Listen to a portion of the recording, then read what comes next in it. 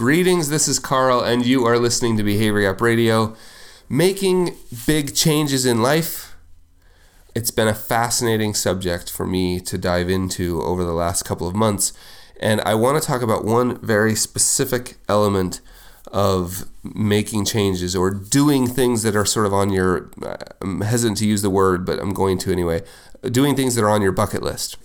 Now, these things could be just like sort of fun. They could be personal goals, but they could also be educational or occupational goals. Like, I want to make a change with what I do for a living. They also don't need to be huge, like moving your family across the world or leaving your job as an accountant to go to medical school at age 45 because you've always wanted to be a doctor. Both of those are stories that you have shared with me.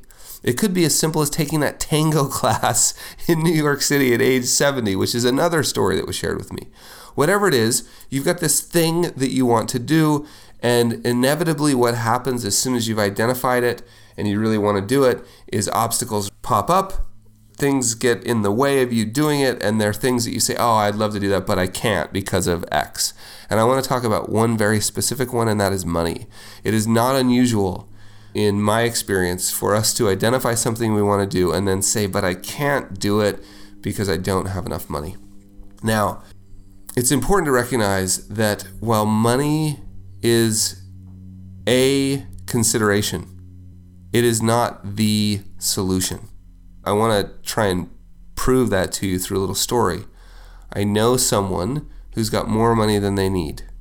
In fact, in their 40s, if they were to stop working and they were careful, they probably wouldn't have to work again. And they have said, I don't know how many times, countless times, that they really want to move their family to Europe for a year. They really, really want that experience. And there's plenty of money to do it. And yet they haven't done it. Right? And I could cite all the reasons, but they're not important. My point here is, I understand money is a consideration, but it is often not the solution. So I think the first thing we should do is sort of just learn to question our assumptions about money. Now, I realize in many cases there is simply not any money at all right now. And in those cases, I think what we do, let's say that's, I'm working 2 jobs. I really want to go back to school so I can increase my ability to provide for my family.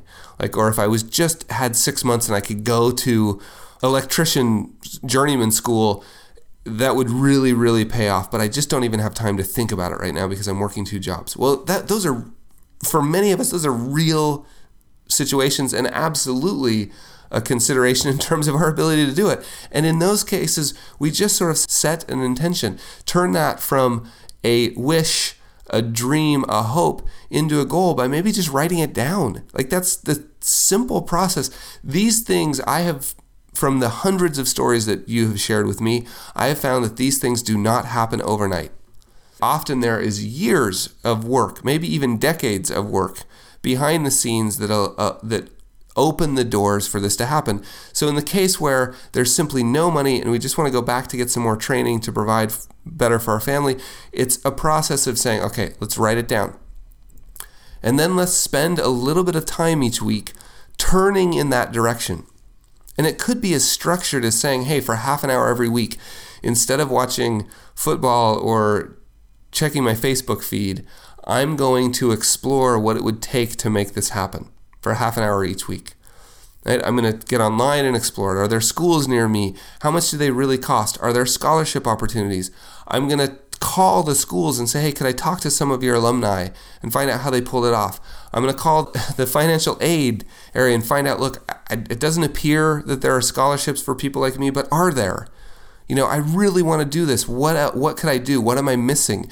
With a little bit of intention and some sort of focused exploration of just sort of turning in that direction each week, amazing things will open.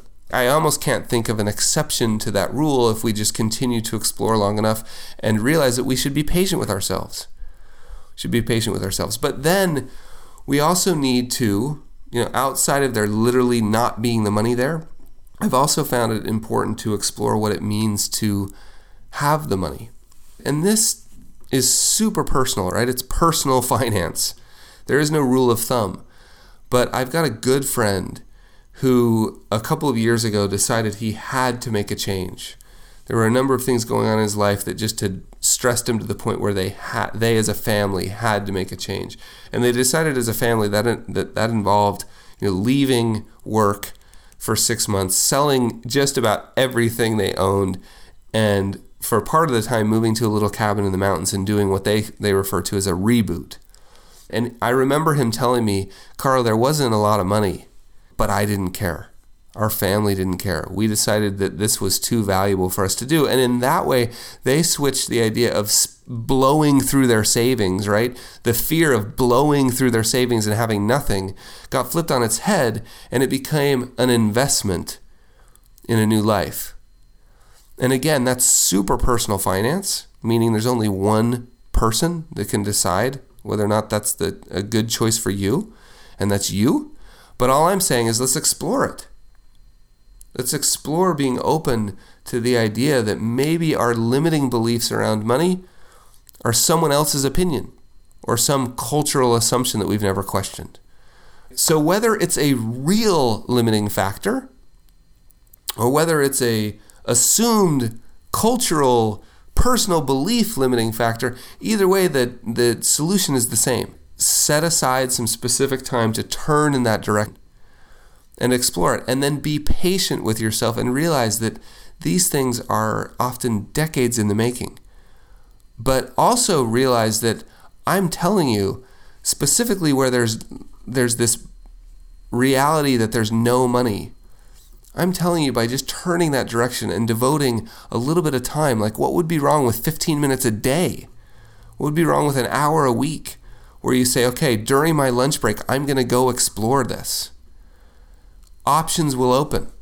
I've seen it too many times to believe otherwise. So with that, we sort of wrap up another episode of Behavior Gap Radio, just exploring, giving ourselves permission to A, be patient, and B, explore options and question assumptions around limiting beliefs around making a change that we've always wanted to make.